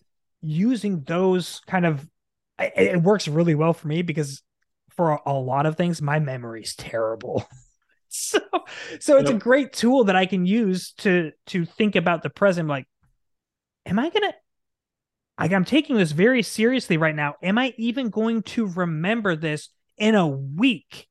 Right. And then you put in, like you said, the perspective of 2 years from now, what am I going to remember? What Mm-hmm. can I do right now? Take that and turn it into a positive action. What can I do today that I'm going to have? Oh my gosh, dude, I remember on December 5th when I was sitting there and I just decided out of nowhere to get up and go for a walk. I was listening to this podcast and I was like, I'm just going to get up and go for a walk. Like, and I'm Mm-hmm. going to go into nature. And I remember like I stopped. I had meetings scheduled and I didn't even do them. Like I canceled everything and I just went out to go for a nature walk. Like, what can you do right now that would benefit you? That would you would recall with the greatest like vivid memory in 5 years from now? Mm-hmm. And how does that play into the planning and all of that? Man, I don't want to go. I know we are scheduled to stop now. How much do you have any time? Yeah. Let's continue. Yeah, Uh, it's fine. okay, okay. Yeah. Um, Yeah. We haven't got to the planning yet. yeah, exactly, exactly. I didn't know if you wanted to go through all of them. It's fine at any rate, but by all means, let's go. Let's dive into planning. So Yeah. we've done the first step, right? We've looked at the first pillar. We've really broken down perception and self-awareness and Mm-hmm. the tools you gave amazing practical tools of and practices that you can do right now to become aware of what it is that drives you and what you're passionate about. So Mm-hmm. now we have this idea. We have our passion. How do we not let this wither and die on the vine with all the other passions that have come and gone that we never followed through with? Right. And that's a good setup. It's a good setup because yes, you do need a plan, right? And I think you said it too, right? You're here and then you want to get here. And between these 2 points, there's a huge gap. And in this gap, there has to be a plan. Otherwise, it's just a dream. And it makes me always think about New Year resolutions. Everybody wants to lose weight this next year, but then what are you doing, right? Like by the first month is this much weight, by the second month is this much weight, right? You have to plan it out. And the way I was able to even plan my desire to become a professional speaker is I want to speak on 10,000 in front of 10,000 people. That's an audacious goal. Okay. So how can I cut that in half? Well, I might be speaking in, I don't know, in 10 years, I would speak in front of 10,000. In 5 years, I would speak in front of 1,000, let's say, right?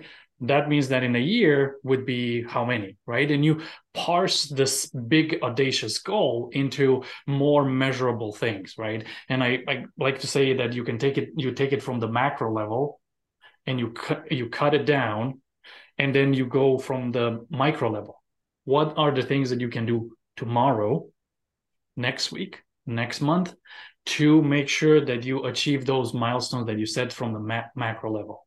And I can tell you a simple example. And I'm horrible at social media, getting better at it. But I set a goal for myself when I started to be like, I want to have in the next 3 months 10,000 followers. Right. And then I said, well, that means that I need to cut it in half. It's going to be 5,000 followers. Okay. And that means that in a week, I would be having 300 followers or whatever the math comes out to be. And then as I worked my way through the micro planning, I realized that's not going to work. They're not that excited to hear me talk yet. However, so that's where the strategy is the logical things come into play, where you have a macro, you have a micro, and you do a top down and a bottom up approach. And then you marry the macro and the micro. And if they match up, then you're good. And then you solidify your plan, and you don't look at the big mountain, when you look at the scary audacious goal, that's a little bit frightening. Our amygdala, the fight or flight, is just like, no, I can't do that. But how do you eat an elephant? Right? You look at the first few meals in the day. That's how you eat it. So set the plan and then go at the micro. What can you do? And the other thing is, a lot of people get discouraged, right? Because they set a goal to lose however many pounds, and then they don't achieve it. This plan is not set in stone. You execute, you learn from it, you assess, you rewrite, and restart. You constantly update it as you go, because it's never going to be perfect. And those are the steps that I'm applying them in my own life, right? This year I wanted to achieve so much. I've achieved a lot, but not as much as I thought I was going to do. But I'm reassessing and adjusting and recalibrating and restarting. Yeah, I think one of the things that's really important is to find ways to measure what it is that you're doing. Right. Mm-hmm. So when you're creating the sub goals, right, you have your big end state that you want to live in. Mm-hmm. And then you create, right, those benchmarks to achieve along the way. All of them are specific, right? As part of the SMART goals being specific. The next one is measurable. And so you want to make sure that, like, okay, well, if I wanted 3,000 subscribers by the end of this year, then, like you said, you break it down quarterly, you break it down monthly, and you can look at, okay, well, at what point in the planning did I insert the conscious time, which actually might be your next step in the progress, is to do in-progress reviews. So I think, like you were saying, even perspective, the fourth pillar, it kind of gets intertwined in. It feels like all of these, like, we're linear thinkers. We want to think in a straight line, a path ahead. I do this step, then this step, then this step. Now, the first two, you got to understand what it is that you want, and you got to make a plan, right? Once those are done, then everything kind of works together. Then even the perception is still working. It's not like you're done thinking, just like you said. I think also the last thing I'll say before I let you proceed is that I think we sometimes get mixed up between the measurement and the goal. And I think that this is most clearly done around New Year's, around physical wellness. Is that very rarely do you hear someone say, I want to increase my physical wellness. One, that's not as too general of a goal. You need to be more specific. And so when people think about being specific in physical fitness, physical wellness, whatever you want to call it, they go to weight. They go to this one measurement and they call that a goal. That's not a goal. That is one measurement of many to look at the whole picture of your physical fitness. Like, maybe you want to be capable of doing something. Maybe it's my goal is to run a marathon. My goal is to do a Tough Mudder, whatever that is. And then, like, man, it sure would be easier if I did that if I was 30 pounds lighter, so that's something that I'm doing that helps me get to that goal. But I think that's why two things. I think that is one of the reasons why we fail to get to the goal, because the goal isn't structured right. We're looking at a measurement instead of a purpose. And then we have this tendency to like, and that's why it's hard for people to maintain that weight loss, because once they hit that goal, the goal's hit. It's done. Like, I've done it. Like, what am I going to do? Lose 20 more pounds? Then I'm going to be underweight. Like I wasn't, whatever it is, like you can't exceed that.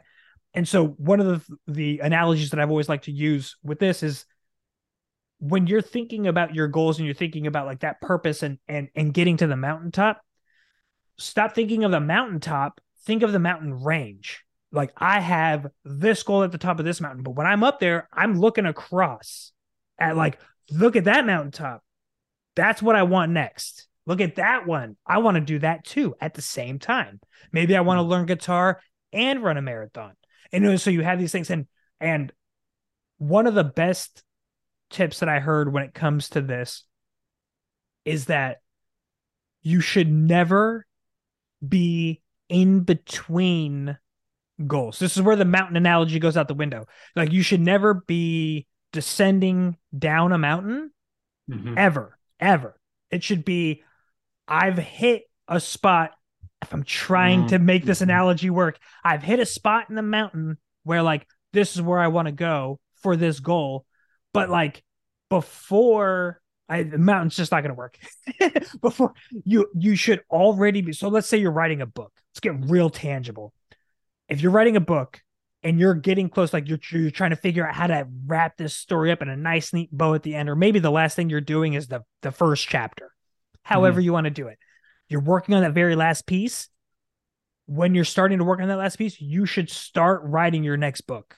Like, you should start working on the outline for the next one. There shouldn't be a gap in between, because that gap opens up all of the fears, all of the concerns. Like it's like this wide opening where you're not pursuing something, and so you're vulnerable.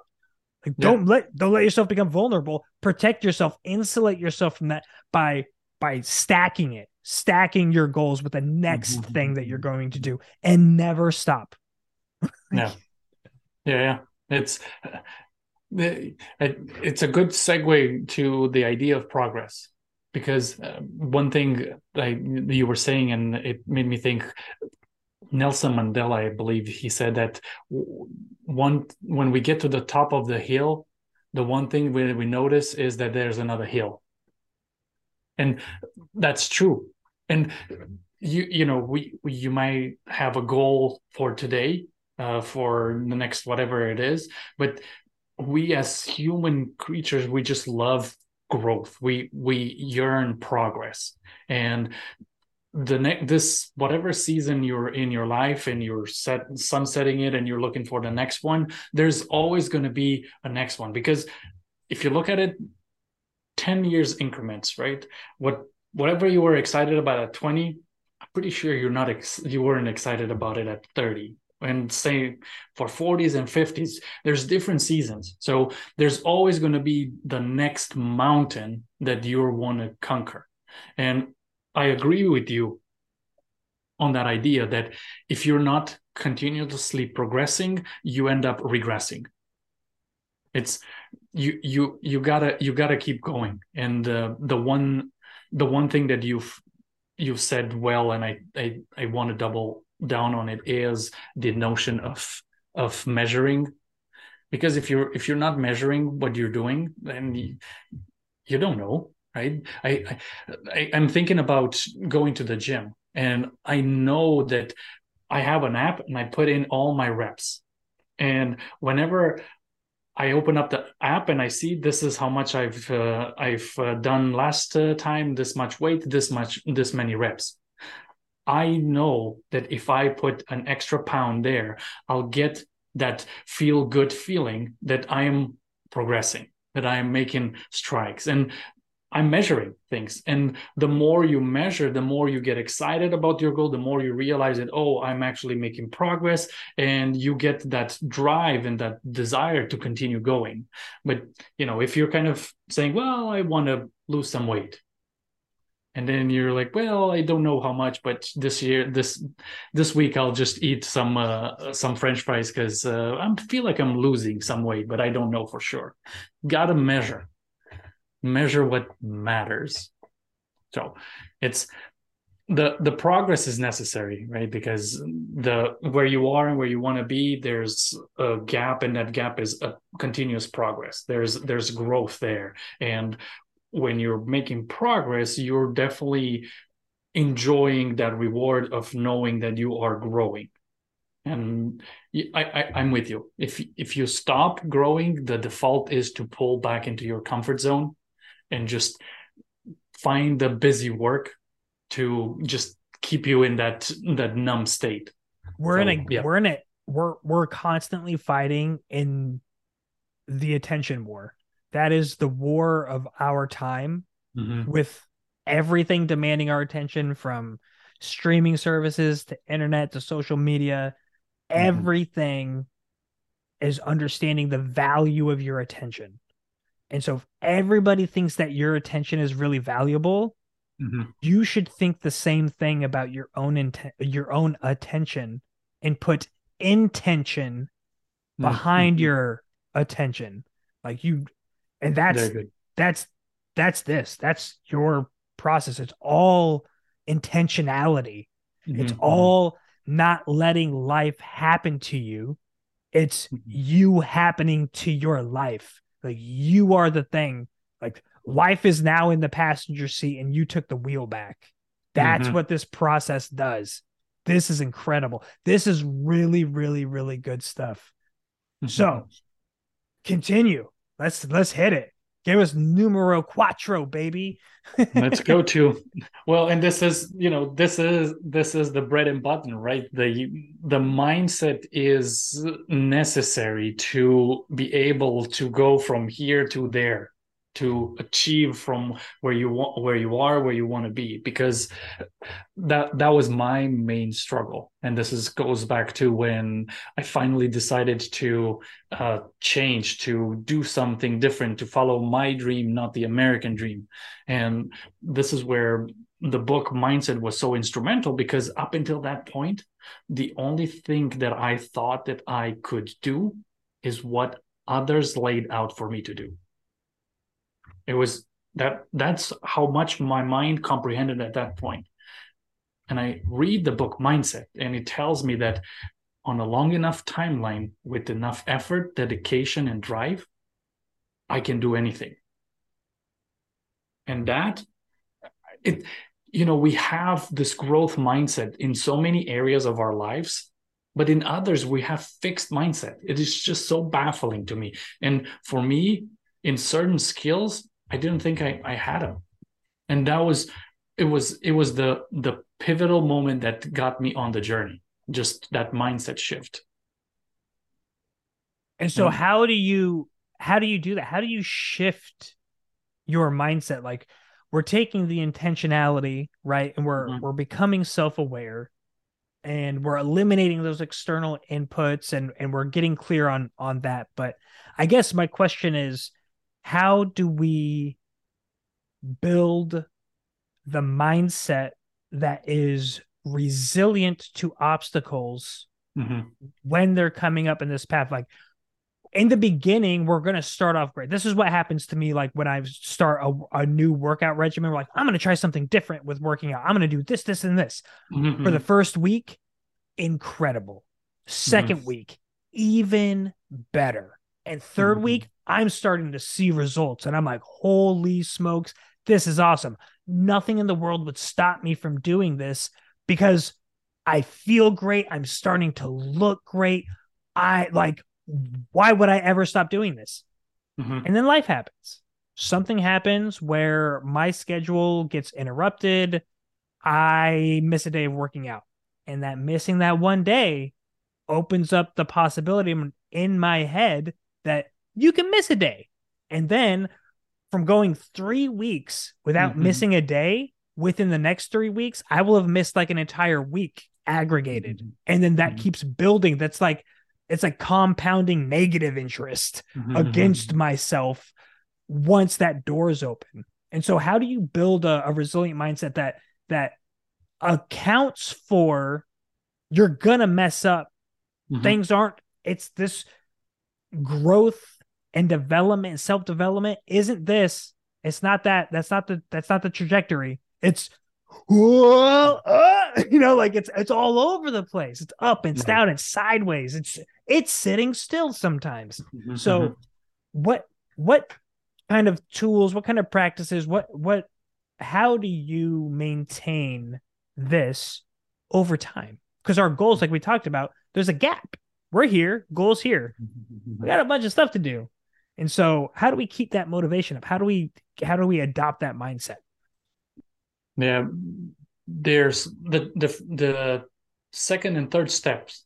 The two pillars are very important, because when you have a P in place, you have a plan, and you know that you're making progress, and then you're reassessing. That's always helpful, because what the plan does also is I don't know if you've experienced this, where it's Monday and you're going to the gym and you're like, waking up, I don't know what I want to do. Do I do legs today? I don't want to do legs. I don't know. Maybe I'm just going to stay home. When you have a plan in place, that cognitive load, that mental fatigue is no longer there. So you're already on your way. And with the progress, like you said, you get that feel good emotion, like, oh yes, I've done it. But then you also have to realize that you are that's where a growth mindset comes into play. It's not a linear thing. You're gonna fail, and it's inevitable, and life happens. I agree. There's so many things, but what we must not do is fall into this trap that you were saying, that all of a sudden you're skipping one day and then you're 2 and 3 and 4. And that's where the plan comes into play. And what I do is every week I have to reassess my plan. Like on a Sunday, for me, it's reflection time. I look at it, I'm like, okay, this week it didn't go according to plan. Let me readjust and I'll start again. But you have to be consistent, because otherwise if you're not making progress, you're going to regress. And having that mindset that failure is going to happen, and it's inevitable, but when those time comes, you just have to reassess. That's beautiful. I think I was reading a book. They were talking, it might have been a Malcolm Gladwell book. Oh no, it wasn't. It was Angela Duckworth. She wrote a book called Grit. Did you just say Grit? You know it. It's such a good book. She talked about Michael Phelps. And she talks about how he mentally trained for adversity in the pool. And you think, what adversity in the pool? He's swimming all the time. Like, the adversity is the muscular endurance and required to sustain energy for the whole thing. And it's like the turns, right? Having the proper form on turns. But what else is it? One of the things that they said, which was so powerful, was he planned for what, not if, but when he would do a flip, and one goggle would flip, and then water would dump into his eye, and he'd have to swim blind. He's like, and just the simple, it's not, I don't think that he ever trained physically this way. I don't think he ever trained swimming without goggles or with water in his eyes or one flip. Like, I don't think he actually executed training that way. I think he had to do that in a competition. Yeah, but he won a medal. Right. He won a medal. Yeah. And the difference was that he thought about it. Is that he thought about, when I flip, my goggles might flip over. And if they flip over, this is how I'm going to handle it. And so he addressed the elephant in the room, like the thing that we're all kind of really scared of doing. Like, when we get we create a plan, and we're checking progress and like things are going well. We're moving and we're moving and we're moving, and we focus on the progress, and we're like, oh, look at this, we're doing great. And then instead of doing in progress reviews, genuine ones, we're looking at the wins. Like, oh, look, I did 5 social media posts this week. You know, I did I did 25 cold calls. I did whatever, you know, it is for you. I painted for 17 hours, you know, but you're not looking at, oh, I ate 2 pieces of cheesecake on Tuesday. You know what I mean? Like, you're kind of leaving out the negative, and then and you're allowing that door to be open, but you're also not, you're doing that because you're scared of it. You're scared of addressing it. And it's because you're scared of addressing it because you didn't address it beforehand. You didn't say, when Tuesday comes around and my husband brings home that cheesecake, or my wife brings home whatever, that carrot cake, and when they bring it home, this is what I'm going to do. Like, it's exactly like you said. So it's planning. It's in that planning phase, but it's planning for that adversity. It's not just saying, I'm going to accomplish this. It's saying that when I don't, or when this thing comes up to block me, I'm going to do that. Yeah. Or, you know, whatever the case is. That's really good. So I think that's, yeah, holy smokes, man. Dude, we could do this for hours. I know. Hours. We barely scratched the surface of the power of growth mindset. We did, but I think that we really built a strong foundation to build upon it, and somewhere for people to start. And so where can people, if people wanted to learn more about these, if they wanted to like, do you have an ability for people to like work with you, or do you have any sort of like events that are coming up, or how can people follow you, be engaged with you, and learn more about these pillars? Do they need to buy a ticket for your next talk, or they can easily go to my website, is road number 2 H and F, HF, actually no N, road to HF, which stands for Road to Happiness and Fulfillment. Is, you know, I always consider that we're never going to finish. You know, it takes a lifetime to learn how to live, and I think we're all on this journey. So that's why I figured it makes sense for my website to be called The Road to Happiness and Fulfillment. They can follow me on social media, and if anybody wants the 4 pillars that we talked about, I do have a PDF on my website. It's going to be a pop-up that they put in their information, and they're going to get the bulk of what we talked about with actions and description of the 4 pillars. Road to HF.com. Perfect. And I'll send it to you too, so you can put it on your link. Yeah, absolutely. Actually, so here, I'm going to try this out. This is the first time that I'm ever going to do this. Check this out. If you want the 4 pillars to happiness and fulfillment, click here. Oh. Now I have to follow through and make sure I actually do it. Very good. Yeah. That's awesome. Awesome. Perfect. Thank you. Holy smokes, this was so good. I hope that we can do it again and we can really dive in a bit further. Right. I'm so excited for your road, for your path and your journey. Like, I want to, once you have that room, this is the ask that I'll make of you. Once you make that talk where you have 1,000 people in the room, let's hop back on. Let's do this again. That's awesome.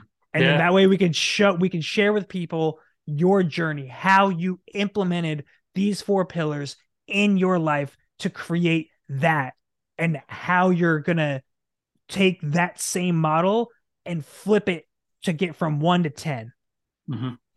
I'm so excited. That's awesome. Is great. Yeah. Thank you. Yeah. It was awesome conversation. You know, I think I told you last time, right? There's energy drainers and energy providers, and I feel energized after this discussions. Me too. So good. Yeah. I can't be more grateful. Thank you so much. Yeah. Thank you. Same here.